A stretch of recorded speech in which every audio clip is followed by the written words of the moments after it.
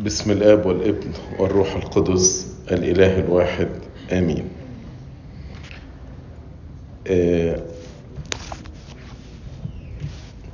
الآباء القديسين والآباء الشهداء كان عندهم غيرة روحية قوية، والغيرة الروحية دي ما انطفتش طول حياتهم، بل بالعكس كان حبهم لربنا شديد وقوي جدا، لدرجة لما جت ساعة الاستشهاد كانوا فرحانين ان هم يسفكوا دمهم من اجل السيد المسيح. شاب صغير زي ابانوب، يعني احنا اللي في سن ابانوب دولت احيانا بيبقوا سبب تعب للاب والام، مشاكل معاهم مع الكنيسة، مع خدام مدارس الأحد. إنما شاب صغير زي كده يشهد للمسيح بقوة، كان عنده غيرة روحية قوية. انطفاء الغيرة دي اللي بنسميها الفتور الروحي، إن الواحد خلاص يعني ما بقاش عنده الحماس وما عنده الغيرة، حتى لو هو ما زال بيمارس الممارسات الروحية، إنما الحماس مش موجود.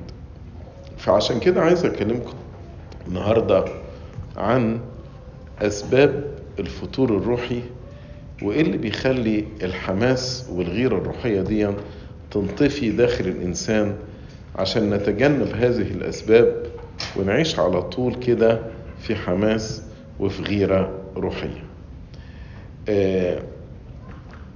فأنا يعني في 10 أسباب هتكلم عنهم النهاردة للفتور الروحي، وكل سبب له شاهد من الكتاب المقدس. فنقرأ الشاهد وبعد كده نتكلم على السبب. أول يعني كام شاهد هيكون من سفر الرؤيا في الكنائس، الرسائل اللي ربنا بعت الرسائل للكنائس. فأول كنيسة هنلاقيها في رؤيا 2، كنيسة أفسس. ربنا يقول لهم في عدد 4: لكن عندي عليك إنك تركت محبتك الأولى، فاذكر من أين سقطت وتب واعمل الأعمال الأولى. الكنيسة دي، أو ممكن بقى الشخص مننا يبقى عايش حياة فيها ازدواجية. يعني ايه ازدواجية؟ يعني ربنا يقول له قبل كده، يقول له أنا عارف أعمالك وتعبك وصبرك، وأنك لا تقدر أن تحتمل الأشرار، وقد احتملت ولك صبر، وتعبت من أجل اسمي ولم تكل. يعني ده واحد ماشي مع ربنا وتعب وصبر من أجل ربنا، لكن في نفس الوقت دخلت خطية في حياته، والخطية دي ما تبش عنها، فكان ماشي في ازدواجية، عنده ماشي مع ربنا، وفي نفس الوقت في خطية هو لسه ما تبش عنها.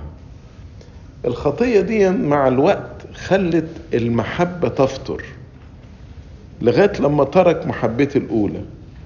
زي مثلا خادم بيتعب في الكنيسة، بيتعب كتير، وبيتعب في الافتقاد، ويتعب في التحضير، وبعدين يجي يسمح لخطية صغيرة تدخل قلبه وما يقدمش توبة، ويستمر في خدمته، بس الخطية مستمرة برضو جوه قلبه. شوية بشوية يلاقي هو مستمر، بيجي الكنيسة، بيحضر الخدمة، بيفتقد ولاده، بيحضر الدرس، ولكن ابتدت المحبة تفتر. الغيرة ما بقاش زي الأول، الحماس ما بقاش زي الأول. وربنا يقول له عندي عليك إنك تركت محبتك الأولى. طب إيه سبب الفتور ده؟ إيه سبب إن المحبة فترت؟ إيه سبب إن الغيرة والحماس ده ضاع؟ يقول له إن أنت في خطية دخلت قلبك وما تبتش عليها. وهنا ربنا يديله 3 خطوات يعملهم علشان يرجع الحب ويرجع الحماس وترجع الغيرة زي الأول. أول خطوة يقول له اذكر من أين سقطت. شوف ايه الخطية اللي دخلت قلبك، وممكن تكون الخطية دي ثعلب صغير زي ما ذكر في سفر النشيد، الثعالب الصغيرة المفسدة للكروم. واحد تهاون، تساهل مع خطية صغيرة خلاها تدخل قلبه، وابتدت الخطية دي تكبر شوية بشوية لغاية لما ضيعت المحبة بتاعت ربنا. ومن هنا فحص النفس، وإن الإنسان يعرف فين الخطية دي، إيه سبب السقوط، أذكر من أين سقطت. دي أول نقطة. النقطة الثانية يقول له وتب. تب دي معناها إن الواحد كده كأنه بيعمل يو تيرن، يرجع 180 درجة. الخطية اللي دخلت جوه القلب دي لازم أطردها طرد نهائي من جوه قلبي. والحاجة الثالثة اللي ربنا قالها له، قال له اعمل الأعمال الأولى. اعمل الأعمال الأولى. اعمل الأعمال الأولى بنفس الحب وبنفس الغيرة وبنفس الحماس. الفتور ده ممكن يدخل حتى في العلاقات الأسرية. اتنين كانوا بيحبوا بعض وبعدين اتخطبوا واتجوزوا وعايشين مع بعض، وشوية بشوية تلاقي ان المحبة دي انفترت بينهم، مش موجودة زي الأول. طب ايه اللي حصل؟ فين الحب والعاطفة القوية اللي كانت موجودة؟ تلاقي في حاجة دخلت في القلب. اللي دخل في القلب ده خلى ان المحبة بين الزوجين ابتدت تضعف. فنفس الكلام يقول له اذكر من اين سقطت. يمكن تكون مثلا ما سمحتش زوجتك على حاجة، او انتي شايلة لزوجك موقف معين جوه قلبك. فدي البداية، وابتدى ده المشاعر دي تكبر شوية بشوية جوه القلب، فضيعت المحبة. اي نعم عايشين مع بعض وتتفهموا مع بعض، لكن المحبة ضاعت، ما بقتش موجودة. عشان كده يقولك اذكر من اين سقطت وتب. شوف ايه اللي دخل جوه قلبك ضيع المحبة. شوف ايه اللي دخل جوه قلبك خلى يبقى فيه فتور، واعمل الأعمال الأولى. ارجع تاني للحب الأول، ارجع تاني للعاطفة الأولى اللي كانت موجودة بينك ما بين زوجتك أو بينك ما بين زوجك. يبقى أي نعم أنا بتكلم على ربنا، بس أنا باخد نفس المبدأ وبطبقه حتى في علاقتنا الأسرية بيننا ما بين بعض. فده أول سبب ممكن يخلي الإنسان يدخله الفتور. السبب الأولاني الازدواجية، إن الواحد يبقى ماشي مع ربنا وبعدين سنة بسنة يبتدي الإنسان ده تدخل خطية، يفضل ماشي مع ربنا بس الخطية موجودة، فالمحبة تضيع والمحبة تفتر. الكنيسة التانية اللي عايزين نتكلم عليها وهي برضو تسببت في أو سبب من أسباب الفتور، اللي هي كنيسة برغاموس، برضو في إصحاح 2 من سفر الرؤيا. يروح يقول له إيه؟ يقول له في آية 14 ولكن عندي عليك قليل أن هناك قوما متمسكين بتعليم بلعام الذي كان يعلم بالاق أن يلقي معثرة أمام بني إسرائيل أن يأكلوا ما ذبح للأوثان ويزنوا. هكذا عندك أنت أيضا قوم متمسكون بتعليم النقولويين الذي أبغضه، فتب وإلا فإني آتيك سريعا وأحاربهم بسيف فم. طب إيه سبب الفتور هنا؟ سبب الفتور التعليم الخاطئ. تعليم الخاطئ.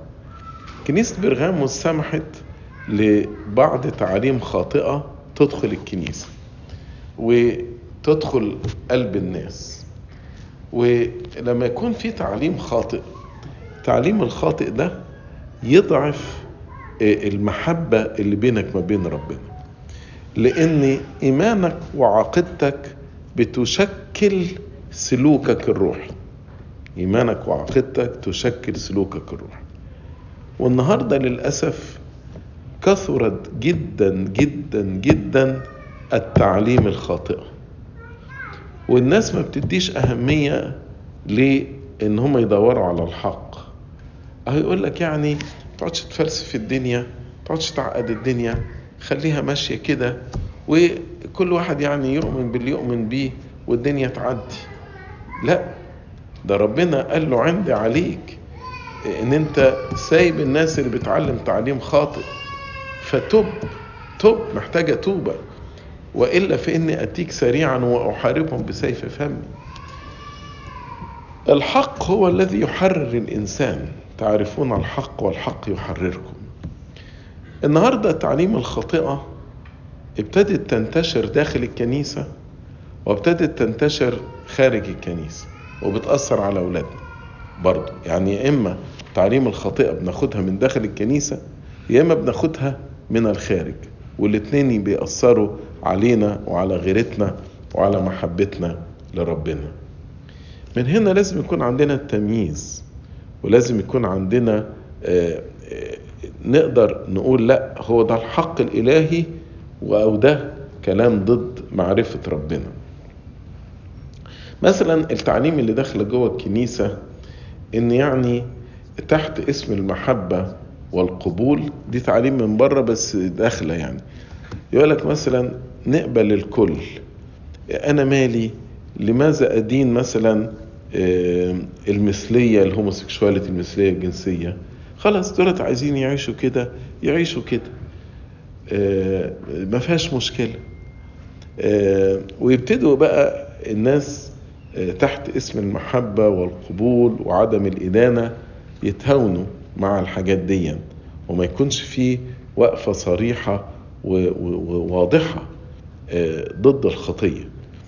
وهنا اللخبطة، الناس بتلخبط ما بين قبول الخطية وقبول الخاطئ.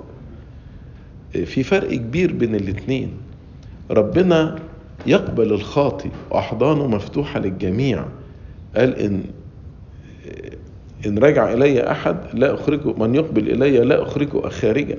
اللي هيجي ربنا استحالة يخرجه. مش كده أحضانه مفتوحة على الصليب، بيقبل الكل. لكن ده مش معناه قبول الخطية.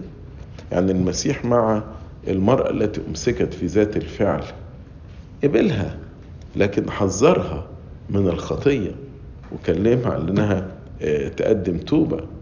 المقعد اللي كان بقاله بتاع بيت حسدة 38 سنة، ربنا قبله وشفاه، انما حذره وقال له لا تعود تخطئ لئلا يكون لك أشر. وداخل الكنيسة ابتدى بقى يبقى فيه تهاون في العقيدة. يعني بقى مش مهم أرثوذكسي ولا مش أرثوذكسي، وابتدى يبقى فيه تشكيك في حاجات كتيرة، تشكيك في الكتاب المقدس وفي تعليم الكتاب المقدس، تشكيك في ما تسلمناه من آباء الكنيسة والتقليد بتاع الكنيسة، تشكيك في سر التجسد، وكلام يقولوا ناس تقول كلام ضد ما قاله القديس أثناسيوس الرسولي في كتاب تجسد الكلمة، وينادوا تعليم غريبة ضد العقوبة وضد الخطية الأصلية، تعليم غريبة جدا جدا. وابتدت بسبب التعليم دي الحرارة الروحية ابتدت تضعف، وابتدى التشكيك ده خلى الغيرة الروحية تضعف، وخلى الناس تبقى عايشة في فتور. يا اما الناس متلخبطة لأنهم عم بيسمعوا كلام يمين وشمال، يا اما عايشين في فتور روح، خلاص بإتلام وبلاء، يقولوا اللي يقولوه بإتلام وبلاء، زي كنيسة برغاموس هنا. ومن هنا اللي عايز يعيش في الحرية الحقيقية يبقى عنده الغيرة القوية. قال لك كده تعرفون الحق والحق يحرركم. الحق هو اللي يحررك، ولما تكون حر هتبقى عندك الغيرة والحماس الروحي، ما تبقاش عايش في حالة فتور روحي. السبب الثالث هنلاقيه في كنيسة ثياتيرا. ايه مشكلة كنيسة ثياتيرا؟ برضو اصحاح 2 عدد 18 يقول له في آية 20 يقول له: لكن عندي عليك قليل، أنك تسيب المرأة إيزابل التي تقول أنها نبية، حتى تعلم وتغوي عبيدي أن يزنوا ويأكلوا ما ذبح للأوثان، وأعطيتها زمانا لكي تتوب عن زناها ولم تتب. ها أنا ألقيها في فراش، والذين يزنون معها في ضيقة عظيمة إن كانوا لا يتوبون عن أعمالهم، وأولادها أقتلهم بالموت، فستعرف جميع الكنائس إني أنا هو الفاحص القلوب والكل. إيه المشكلة بتاعت الكنيسة دي؟ وإزاي دي سببت فتور روحي؟ مشكلة وجود عناصر غير تائبة، وفي نفس الوقت بنختلط بيهم. بولس الرسول قال كده: المعاشرات الردية تفسد الأخلاق الجيدة. لما نختلط بعناصر غير تائبة definitely ده هيأثر على الإنسان، في كنيسة كورنثوس لما في إنسان عاش في خطية صعبة، إن هو أخطأ مع زوجة أبيه، بولس الرسول اتضايق جدا، قال لهم: إيه ده؟ إزاي أنتوا سامحين إن الخطية تبقى بينكم؟ فين الغيرة اللي عندكم؟ معقولة تسيبوا خطية زي كده بينكم وأنتوا موافقين على الوضع وبتتعاملوا مع الشخص غير التائب هذا؟ يقول لهم كده: أفأنتم منتفخون وبالحري لم تنوحوا حتى يرفع من وسطكم الذي فعل هذا الفعل؟ يقول: ليس افتخاركم حسنا، ألستم تعلمون أن خميرة صغيرة تخمر العجين كله؟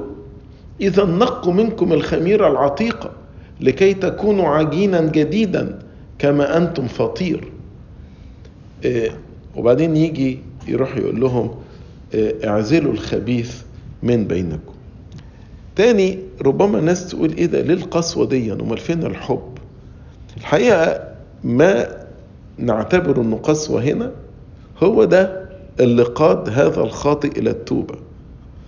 عشان كده في رسالة كورنثوس الثانية لما تاب الشخص ده، لما لقى الكنيسة كلها اخذت موقف منه، فايه ده؟ قال: معقولة لو الكنيسة هنا كلها اخذت موقف مني ده يبقى انا اكيد ماليش مكان في السماء، فقدم توبة. اول ما قدم توبة بولس الرسول بعت لهم وقال لهم: مكنوا له المحبة لئلا يبتلع مثل هذا من الحزن المفرط. ومن هنا يعني الابتعاد عن العناصر غير التائبة ده علاج وليس انتقام وليس كراهية. هنا لما بعدوا عنه وعزلوه من وسطهم، دي الحاجة اللي توبته. ولما تاب، الهدف مش ان احنا نحطم الانسان ده، اول ما تاب قال: مكنوا له المحبة لئلا يبتلع مثل هذا من الحزن المفرط. انما احنا بنتهاون مع الحاجات دي، يا اما في الصداقات الشخصية ممكن يبقى لينا اصدقائنا اللي بيأثروا علينا واحنا بنأثر عليهم ناس غير تائبين. طبعا وجود الناس الغير التائبين في حياتي هيأثر تأثير سلبي عليا، وشوية شوية حياتي الروحية والغيرة الروحية هتفتر، والإنسان يبتدي يسقط في الفتور. تلاقي مثلا ولد شاب حلو بيجي الكنيسة وشماس وبيخدم كل حاجة كويس، وبعدين فجأة كده تلاقيه ابتدى يبعد عن الكنيسة شوية بشوية. تقعد تدور ايه السبب؟ اصل في مجموعة اصدقاء اتلمت عليه، هو ده السبب اللي خلاه يبعد عن الكنيسة. وهنا فعلا العناصر غير التائبة لما تكون محاوطة بينا هيحصل فتور روحي immediately. من هنا بولس كان حازم، قال: لا، نقوا الخميرة، شوفوا الخميرة العتيقة دي وشيلوها منكم عشان نكون فطير، ما يبقاش وسطنا في خميرة. فهل حياتك فيها خميرة؟ هل حياتك فيها أصدقاء غير تائبين بيأثروا عليك؟ النهاردة لنا أصدقاء بنقعد معاهم ويقعدوا معانا نشرب شيشة مع بعض راح أماكن مش كويسة، وحفلات بتاعتنا والريسبشنز بتاعتنا لا تليق بأولاد الله، حاجات كده صعبة قوي، ونعمل كل ده وبعدين نيجي الكنيسة وبعدين نقول الله أنا ليه مش شاعر بالمحبة زي ما كان زمان موجود؟ ليه مش شاعر بالمحبة؟ انت يعني عايز تسهر السهرات الخاطئة دي وتيجي بالكنيسة تلاقي يعني قلبك مليان بالحرارة الروحية؟ استحالة. لا يوجد خلطة بين النور والظلمة، ما ينفعش تمشي كده وكده. ازاي العناصر اللي هي الغير التائبة دي لو انت مخليهم حواليك هيأثروا عليك، والغيرة والحماس الروحي اللي موجود عندك هيبتدي يضعف شوية بشوية. السبب الرابع هنلاقيه في كنيسة ساردس. ايه مشكلة كنيسة ساردس؟ يقول له كده في رؤية 3:1: أنا عارف أعمالك، أن لك اسما أنك حي وأنت ميت. واحد كده شكله حي لكن من جوه هو ميت. عشان كده يقول له كن ساهرا وشدد ما بقي. ساردس دي ترمز إلى الإنسان اللي في عبادته مع ربنا عبادة شكلية، عبادة شكلية من بره بس. يعني إيه؟ يجي الكنيسة يوم الحد وبقية الأسبوع ده ملوش علاقة بربنا، كل علاقته بربنا هو يوم واحد في الأسبوع، مش حتى يوم، 2-3 اللي بيجوا يقضيهم في الكنيسة دولت. لكن بعد كده هو منفصل عن ربنا، فله اسم انه حي مسيحي، بيجي الكنيسة بيحضر القداس بيتناول، ويمكن طول القداس هو مش مركز وما بيصليش ومنفصل، لكن حياته بقية الأسبوع لا تدل أبدا على مسيحيته، له شكل. ده يفكرنا بشجرة التين. شجرة التين اللي لعنها السيد المسيح كانت مليانة ورق، عشان كده تخدع الإنسان، تبص لها تفتكر إن فيها ثمر، لكن لما تقرب منها وتبص فيها تلاقي ما فيهاش ثمر، تلاقيها خالية من الثمار. هكذا الشجرة دي من بره ليها شكل أو اسم إنها حية، ولكن هي ميتة لأنها لا تحمل ثمر روح. هل أنت ليك ثمر في حياتك ولا لا؟ هل ثمر الروح القدس موجود في حياتك ولا لا؟ ده اللي عرفك هل أنت فعلا حي بالاسم وبالفعل ولا حي بالاسم فقط. العبادة الشكلية دي برضو تنطبق على أولادنا. وأنا دايما يعني لما بعمد طفل بقول الكلام ده للأب والأم. كتير من الآباء والأمهات بيفتكروا أن التربية الدينية لأولادهم إن هم يجيبوهم يوم الحد الكنيسة والولاد تتناول وبعد كده يحضر مدارس الأحد. حضر يوم الحد بيعمل إيه طول القداس مش مهم، بس المهم يعني وقت التناول يجر ويدخله يتناول. لكن ممكن طول القداس يكون عمال يجري يلعب مركز مش مركز whatever. ويحضر مدارس الأحد سواء مركز في مدارس الأحد أو مش مركز مش مهم، ولا حد بيتابع معاه في البيت ولا حاجة. وبعدين يروح البيت يلاقيه بقية الأسبوع كلمة ربنا دي، الصلاة، الكتاب المقدس، أي حاجة عن ربنا مش موجودة خالص. بس الأب والأم معتقدين طالما أنا جبت ابني يوم الحد الكنيسة وخليته يتناول يبقى أنا كده ربيته في الكنيسة. يجي بقى الولد ده يوصل سن 13-14 سنة والمشاكل بتاعته تظهر، يجي الأب والأم يقولوا الله إيه اللي حصل؟ ما أنا كل أسبوع كنت بجيبه الكنيسة، أنا كل أسبوع كان بيتناول، أنا كل أسبوع كنت بخليه يحضر مدارس الأحد.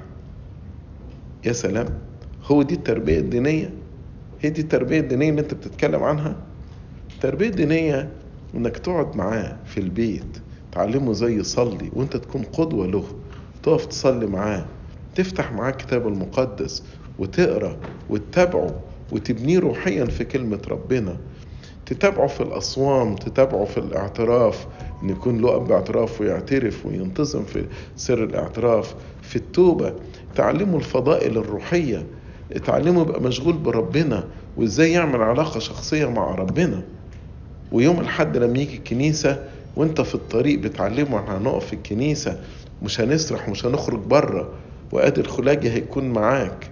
وياريت يكون خلاجي مش التليفون اللي بيتابع منه، تقول له قادر خلاجي هو معاك، تفتحه وهنقرأ. ولما يكون هو مثلا يعني في سن يقدر يقرأ، تبقى واقف جنبه بتعلم هو بيقول فين وأبونا بيقول فين علشان يتابع مع أبونا، ويقول المردات ويشترك مع الشعب، يبقى متفاعل مع القداس. تفهمه ازاي يتقدم للتناول بالاحترام اللائق للتناول، وتفهمه يعني ايه تناول.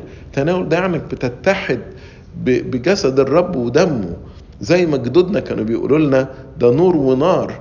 يعني ولاد كتيرة بتتقدم من غير المهابة، من غير ما عارفين ان التناول ده فعلا نور ونار. ونور ونار دي مش مجرد يعني كلام من الكالتشر. ما بولس الرسول في كورنثوس الأولى 11 قال اللي بيتناول من غير استحقاق يكون مجرما في جسد الرب ودمه. انت عايز كلمة أكتر من كده صعبة ايه؟ مجرما في جسد الرب ودمه. فنعلم ولادنا ازاي يتناول بمخافة ربنا. ده سر مش سهل، حاجة مش سهلة انك تتقدم للتناول وتقترب باحتراس للتناول. تعلموا يعني ايه يصوم. كل الحاجات دي مين اللي هيعلم الولاد؟ الاب والام. والكنيسة بتكمل من خلال مدارس الأحد، من خلال أب الاعتراف. يرجع يوم الحد تقول له خدت ايه في مدارس الأحد النهاردة، وتتابع معاه. ومن هنا ما يخرجش الولد له اسم انه حي ولكنه من جوه ميت، ويبقى زي كنيسة ساردس كده، لك اسم انك حي. بتروح الكنيسة اهو، تتناول كل يوم حد، تحضر مدارس الأحد، لكن من جوه ميت، مفيش ثمر، مفيش ثمر لربنا خالص. ودي النقطة مهمة جدا، ازاي الآباء يعرفوا ايه دورهم في المسؤولية الدينية، في التنشئة الدينية لأولادكم. ازاي تغرسوا فيهم كلمة ربنا والفضائل، وتعلموا ازاي ان هو يكون له علاقة مع السيد المسيح. اما السبب اللي بعد كده هتلاقيه موجود في كنيسة لاوديكية، وده يبقى السبب الخامس. هو في كنيستين من 7 كنائس ربنا ما قالهمش عندي عليك. عشان كده 5 أسباب من الفطور الروحي هنجيبهم من سفر الرؤيا. كنيستين دولت اللي هي كنيسة سميرنا وكنيسة فيلادلفيا. ربنا يعني ما شافش حاجة عندهم يعني يقول لهم عندي عليك كذا. فدولت كنيستين كانوا حلوين، كنيسة فيلادلفيا وكنيسة سميرنا. كنيسة لاوديكية بقى دي المشكلة. ودي انت عارفين الفطور الروحي ده عبارة عن سبيكترم، يعني رينج كده. يعني ممكن واحد يكون في بداية الفطور الروحي، واحد في آخر الفطور الروحي. لاوديكية دي في آخر الفطور الروحي، في قمة الفطور الروحي. مش كده ربنا قال له انت لست باردا ولا حرا، ليتك كنت باردا ولا حرا، هكذا لأنك فاتر وليست باردا ولا حرا أنا مزمع أن أتقيأك من فمي. يمكن الكلمة دي ما ذكرتش كلمة أتقيأك من فمي غير هنا، بس زي بيقول لك قد إيه ربنا متضايق من حالة الفطور دي. إيه مشكلة بقى كنيسة لاوديكية؟ وده السبب الخامس. تعرفين كلمة لاوديكية جاي من كلمة لاوس. يمكن بتسمعوا في القداس لما ابونا يقول ارحمنا اللي هي جنينا، يقول بكلاو صغار. لاوس معناها ايه؟ معناها شعب. فكنيسة لاوديكية دي الكنيسة اللي بنسميها كنيسة حكم الشعب وليس حكم الله. الكنيسة دي طردت ربنا، عشان كده قال انا واقف على الباب واقرع، لانه اتطرد بره. وقال احنا هنمشي الكنيسة بمزاجنا، بأحكامنا، بالقوانين بتاعتنا، مش بقوانين ربنا. وربنا من محبته قال انا لسه واقف على الباب وبقرع، لو فتحت لي انا هدخل واتعشى معه وهو معي. مشكلة الكنيسة دي ان هم فاكرين ان هم احسن من ربنا، بيفهموا احسن من ربنا. قال أنا غني وقد استغنيت ولا حاجة لي إلى شيء، إنما في عينين ربنا ولست تعلم أنك أنت الشقي والبائس وفقير وأعمى وعريان. حال بقى ده بيبقى حال الشخص، مش حال حتى الكنيسة، حال الشخص لوحده، إنه ماشي بمزاجه، هو بيحط لنفسه القوانين الروحية بتاعته، هو بيحط لنفسه الأحكام اللي يمشي بيها. ربنا يقول ما فيش طلاق، يقول ربنا اللي يقوله، أنا بقى هحط قوانيني، لا ينفع يكون في طلاق، مين قال ما فيش طلاق؟ ويقعد يبرر لنفسه، تقول له الكتاب بيقول كده، دع عنك هذا الكتاب. ربنا يقول يا ابني ما تخاصمش، وقبل ما تخاصم روح اصطلح مع أخوك، قبل ما تقدم قربانك على المذبح روح اصطلح مع أخوك. لا ربنا يقول اللي يقوله، أنا مش هصالح حد، وأنا مصر على إن ما صالحش. ناس ماشية بأحكامها هي وليس بأحكام الله. طبعا بتوصل بقى لحاجات زي مثلا الشذوذ الجنسي. يعني في كنائس وفي بعض أشخاص وبعض الناس جوه الكنيسة القبطية يعتبروا ان الشذوذ الجنسي ده مش خطية، ويقولوا ان انتوا يعني مفتريين علينا انك بتقولوا ان ده خطية. طب يا ابني كل الآيات اللي موجودة في الكتاب المقدس مش مهم، دعك عنك هذا الكلام، أنا ماشي بالحكم بتاعي. الكتاب المقدس والكنيسة تعلمنا ان الإجهاض ده خطية قتل. لا أنا خلاص، أنا عندي 3-4 عيال مش عايز حد تاني، أنا هاخد قرار وأجهض ابني، وده مش حاجة غلط. تلاقي الواحد ماشي بمزاجه، ده حكم الشعب. دي أصعب حالة في حالات الفتور الروحي، إن الإنسان لا يخضع لناموس الله ولكن يخضع لرأيه الشخصي، حاسس إن هو بيفهم أحسن من ربنا، إنه خلاص أنا غني، أنا عندي المعرفة وأنا استغنيت. هتقول لي الكتاب المقدس بيقول ولا ما بيقولش؟ دعك عنك هذا الكتاب. عشان كده الكنيسة دي أو الأشخاص دولت ربنا قال له أنا مزمع أن أتقيأك من فمي. كنت بتناقش مع حد قريب كده، فبقول له يعني الكتاب المقدس بيقول لي كده. قال لي بص، أنا الكتاب المقدس ده ما باخدش منه غير الوصايا 10. طب وبقيت الكتاب المقدس ده من تكوين للرؤية عامل فيه إيه يعني؟ لا هو خلاص هو قال كده، أنا باخد الوصايا 10 وخلص على كده، مش عايز حاجة تاني من الكتاب المقدس. يقول لك كل الحاجات اللي بتقولوها دي تعليم بولس الرسول هو اللي مزودها، وتعليم بولس الرسول ده مش موحى به من الله. ايه التخريف ده؟ احنا وصلنا لغاية ايه؟ ليه الناس بتفكر كده؟ احنا بقينا أسوأ من لاوديكية، الكنيسة اللي هي رأي الشعب وليس رأي الله. الشعب عايز ايه ونعمله لهم، مش مهم بقى ربنا عايز ايه. ده ما ينفعش أبدا. عشان كده أحيانا الناس تقول لك إن الحكم في الكنيسة ديمقراطي. لا، الحقيقة الحكم في الكنيسة ليس ديمقراطيا، الحكم في الكنيسة اسمه ثيوقراطي. ثيو يعني الله، هو حكم الله في الكنيسة. الله وشريعة ربنا هي اللي بتحكم في الكنيسة. احنا ماشيين هنا بننفذ وصية ربنا. احيانا يجوا في المجالس الكليريكية يتخانقوا مثلا مع الآباء الكهنة، وانت ليه ما اديتنيش تصريح جواز، وده حرام وده ظلم وده مش عارف ايه.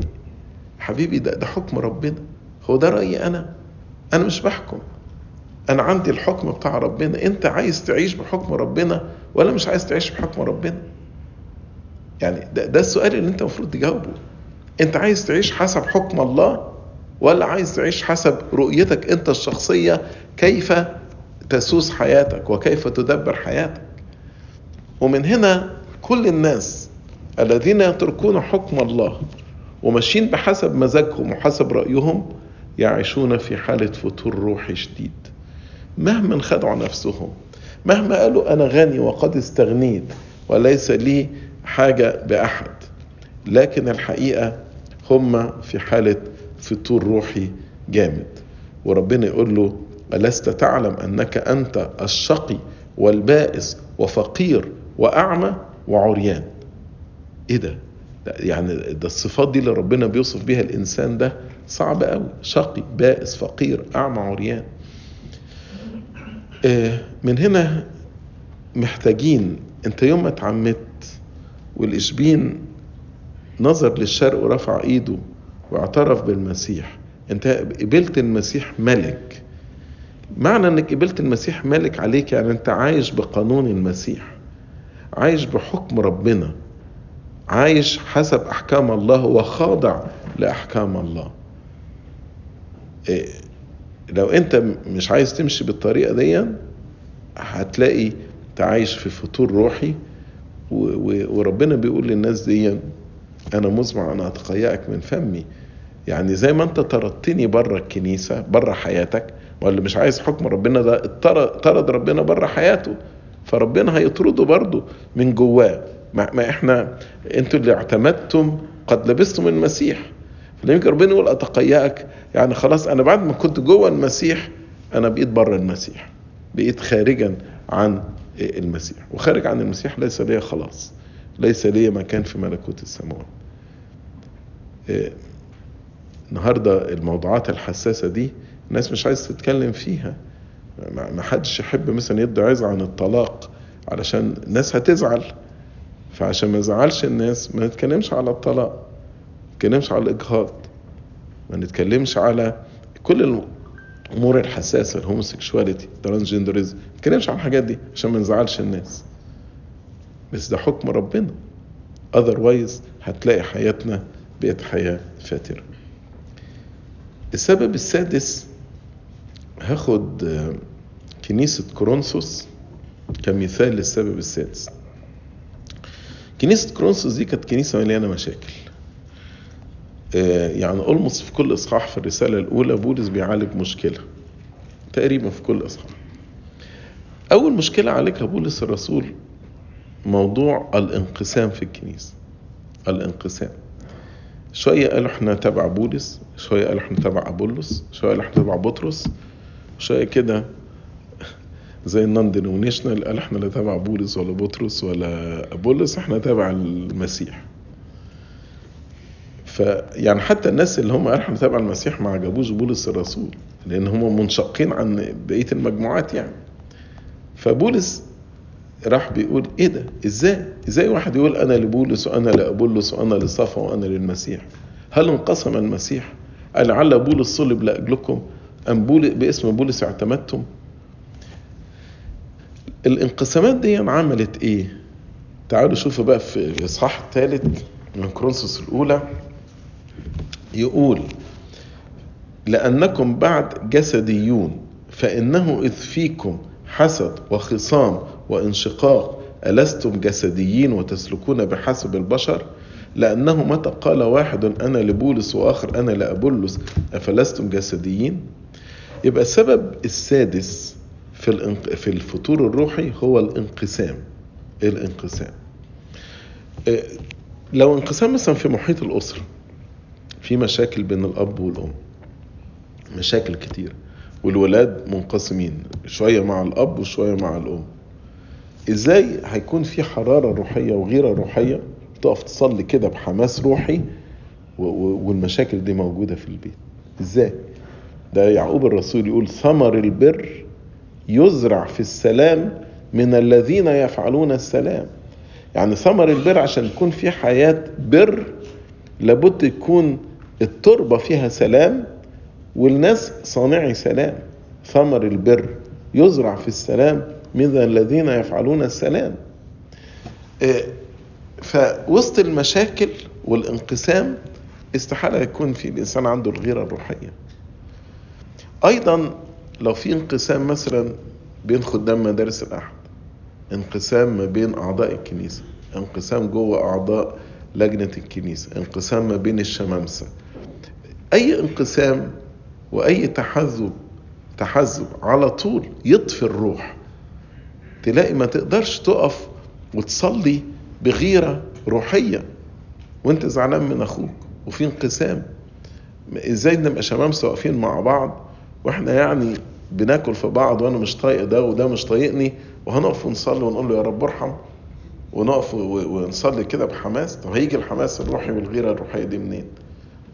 ازاي نبقى متخانقين في الكنيسة ونبقى ضد بعض ونقف نصلي بحماس؟ ازاي نبقى متخانقين في البيت الصبحية يوم الأحد الصبحية ونيجي الكنيسة ونصلي بحماس؟ علشان كده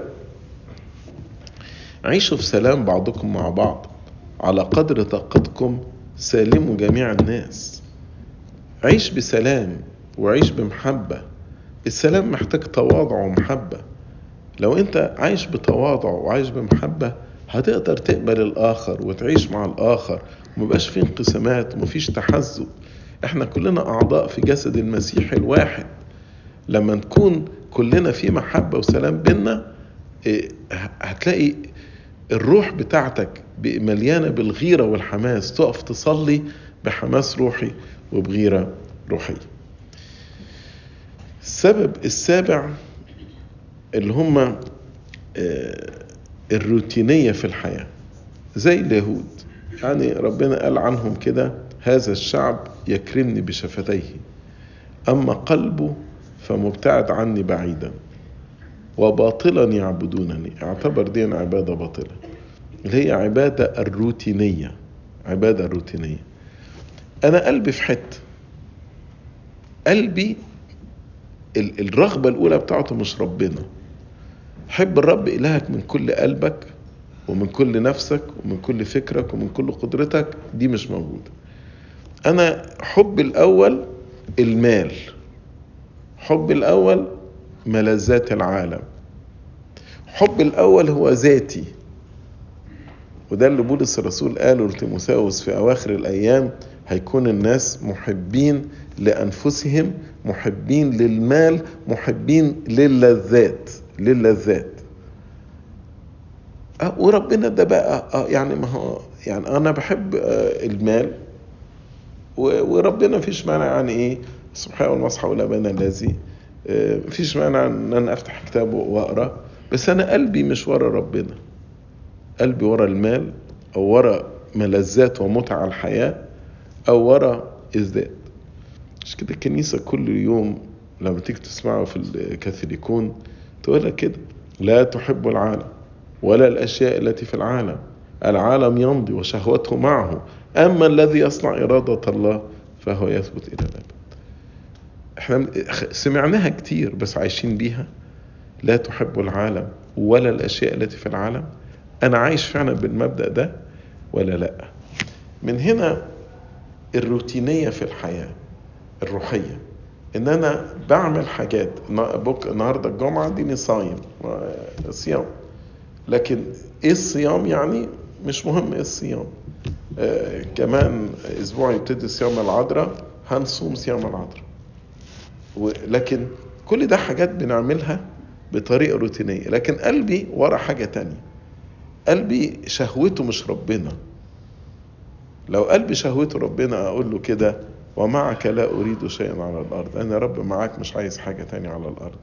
قلبي شهوته أي حاجة تانية. السبب الثامن في الفتور الروحي هي عبادة الجهل. عبادة الجهل. أقصد إيه عبادة الجهل؟ في حديث السيد المسيح مع المرأة السامرية هتلاقوها في يوحنا إصحاح 4، يروح يقول لها إيه: أنتم تسجدون لما لستم تعلمون، أما نحن فنسجد لما نعلم. يعني إيه أنتم تسجدون لما لستم تعلمون؟ السامرة دي انشقت عن اليهود، والملك بتاعهم راح عمل لهم جبل عشان ما يروحوش أورشليم يعبدوا، وعمل لهم مرتفعات على جبل بدل الهيكل، وابتدوا يعبدوا على ان ده ربنا. برغم كان في العهد القديم العبادة فقط في أورشليم، بس هو كان خايف يروح أورشليم فينضموا لسبط يهوذا ويرجعوا تاني. فهو دي خطية يربعام بن نباط الذي جعل شعب بني إسرائيل يخطئ. لما تقعد تقرأ في العهد القديم تلاقيها اتكررت كتير يعني. فابتدوا يعبدوا عبادة فيها جهل، مش عارفين ان هو ده مش اللي بيعبدوه، ده مش ربنا، ده مجرد يا ربعام ده ضحك عليهم وقال لهم ان ده هو كده احنا بنعبد ربنا، لكن هم كانوا بيعبدوا بجهل.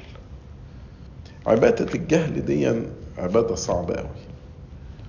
احنا احيانا بنعبد بجهل، يعني انا مش عارف الكتاب المقدس، انا مش عارف يعني ايه ثالوث قدوس، انا مش عارف يعني ايه الخلاص، مش عارف يعني ايه الفداء. انا ما بقولش تبقى يعني عالم لاهوتي يعني زي اثناسيوس ولا كيرلس، بس انا بتكلم على المبادئ الاساسية في المعرفة، يعني تبقى عارف ربنا. في فرق بين ان الانسان يعبد اله لا يعرفه ويعبد الله يعرفه.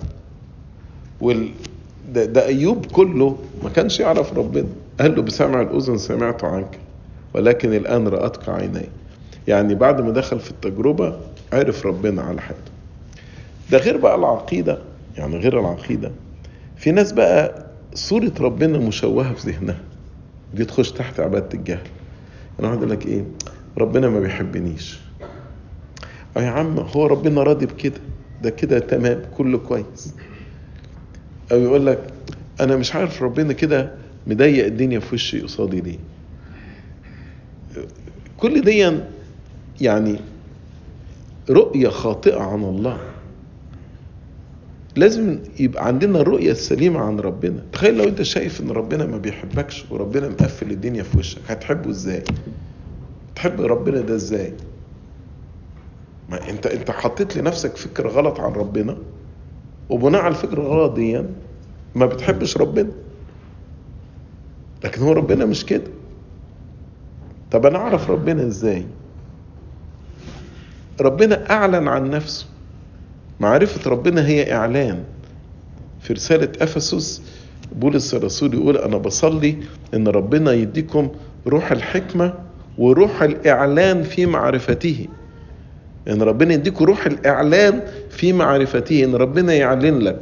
من ضمن الشانلز اللي ربنا بيعلن بيها نفسه الكتاب المقدس، كلمة ربنا حسب ما فسروه اباء الكنيسة. فعبادة الجهل دي يبقى فيها فتور روحي، لان انت بتعبد اله صورته مشوهة في ذهنك. وربنا لام السامرية وقال لها انتم تسجدون لما لستم تعلمون اما نحن فنسجد لما نعلم. وبعدين يقول لها ان الاب طالب مثل هؤلاء الساجدين له. ومن هنا مهم جدا ان تطلب كده ان ربنا يعطيك روح الحكمة وروح الاعلان في معرفته.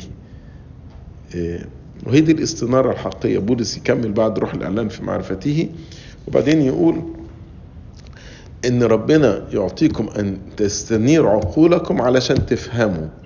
عايزنا نفهم ايه يا بولس الرسول؟ يقول انا عايزكم تفهموا 4 حاجات. هتلاقوا دي في افسس اصحاح 1. طب انا ايه اللي مطلوب مني افهمه؟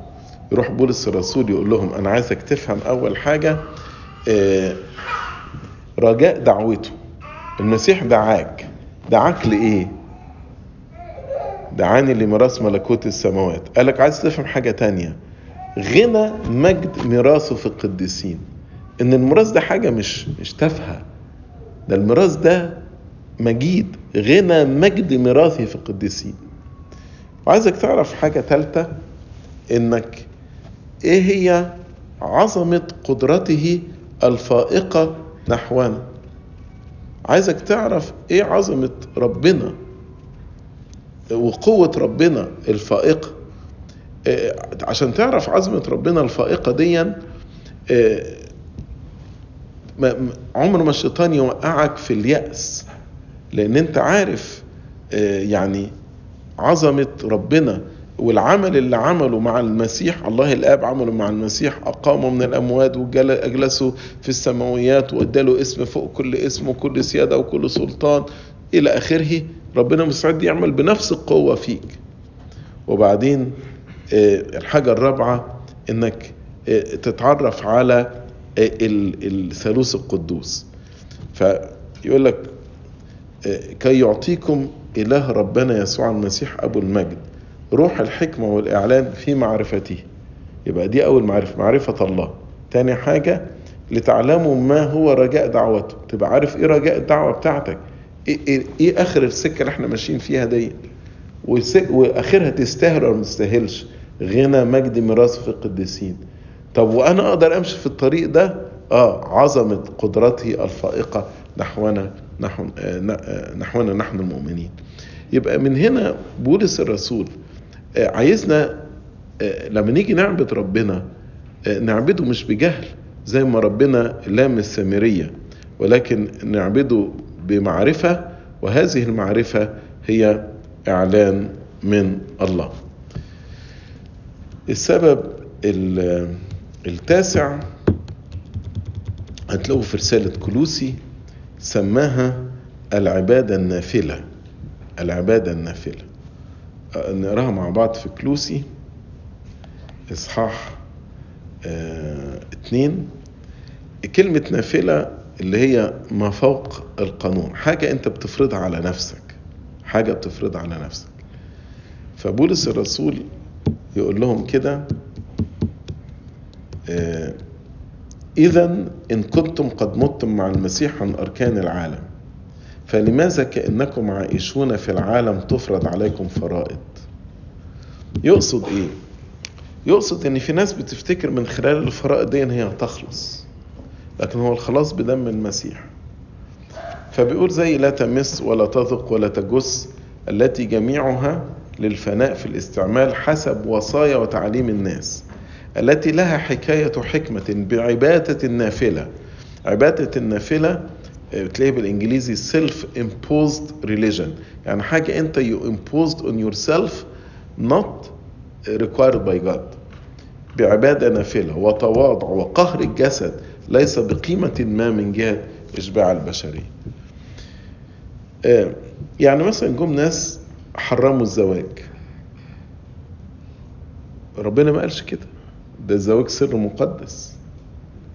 ناس حرموا اللحوم، يعتبروا أكل اللحوم ده حرام،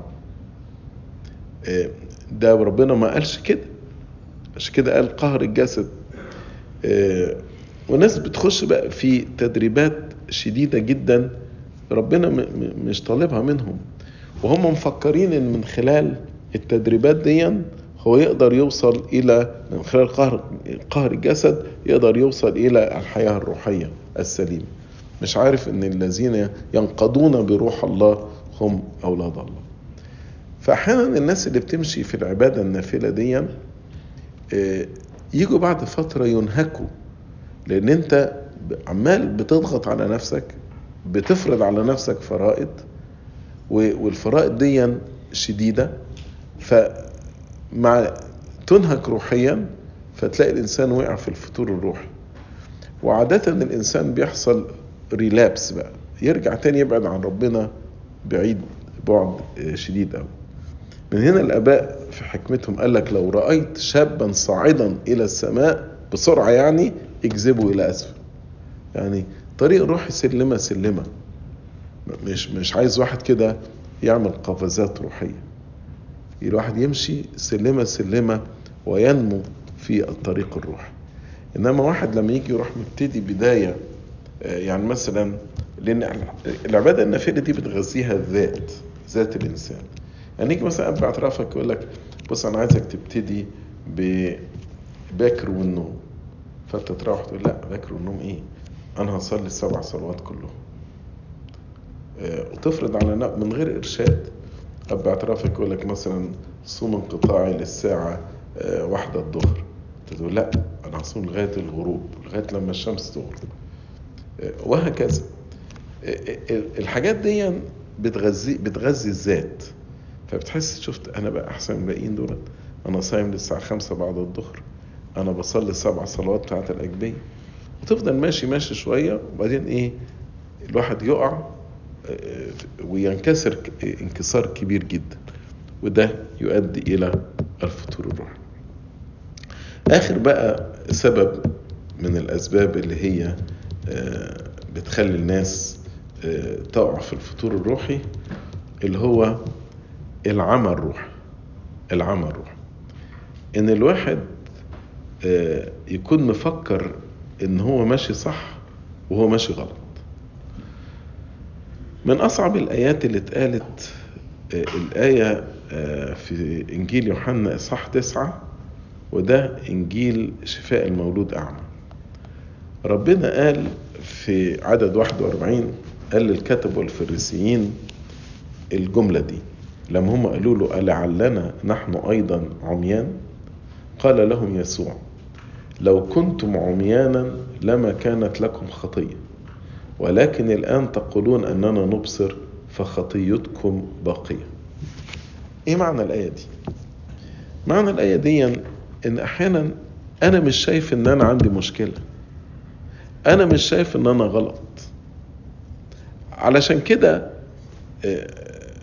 الخطية باقية، لأن أنا بقول إن أنا أبصر، أنا ما عنديش مشكلة. لكن لو أنا اعترفت بخطئي وقلت إن أنا فعلا أعمى، إن أنا فعلا خاطي، المسيح هيبررني ويغفر خطيتي. لو كنتم عميانا، لو اعترفكم بالعمى بتاعكم لما كانت لكم خطية، ولكن الآن تقولون إننا نبصر فخطيتكم باقية. انتوا عارفين لما نرجع لكنيسة لاوديكية، لما ربنا قال له لأنك لست باردا ولست حرا، باردا ده الواحد اللي هو عارف انه اعمى، عارف انه اعمى، فاللي عارف انه اعمى بيقول انا اعمى وبيتعالج روحيا. والحار اهو ماشي في الحرارة الروحية. انما مين بقى اللي هو في الوسط ده؟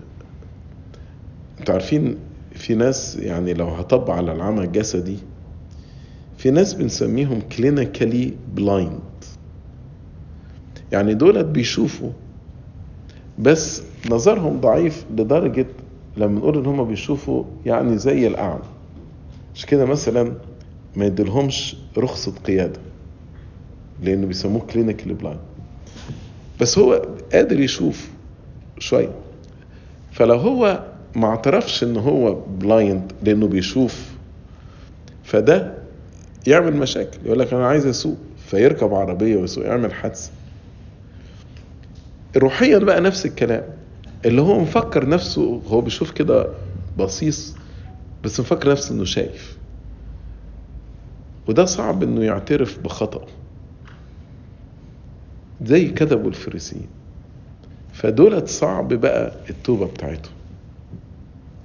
كتير من الشباب يكون بيجاهد في خطية ضد خطية يعني، ولسه ربنا مش مديله النصر، يبقى متضايق قوي، يقول لك انا بجاهد ضد الخطية دي بقى لسنين، ليه ربنا ما ادينيش النصر؟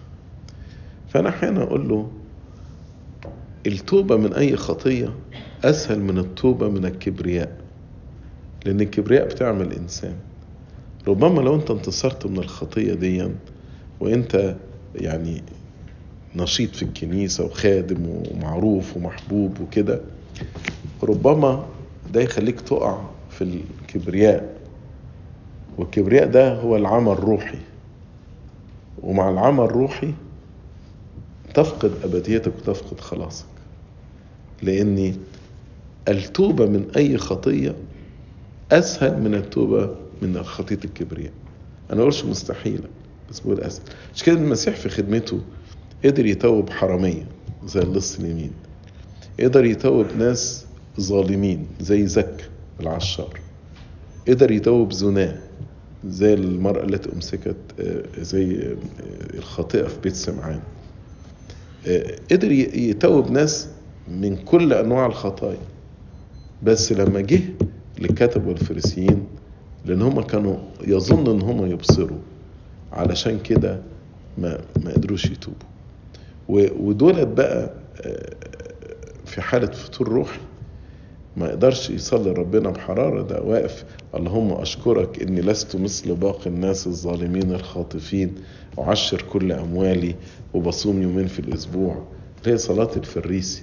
إنما العشار اللي شايف إن هو أعمى وقف في الآخر كده، لم يشأ أن يرفع رأسه، قرع صدره وقال اللهم ارحمني أنا الخاطي، فخرج مبررا.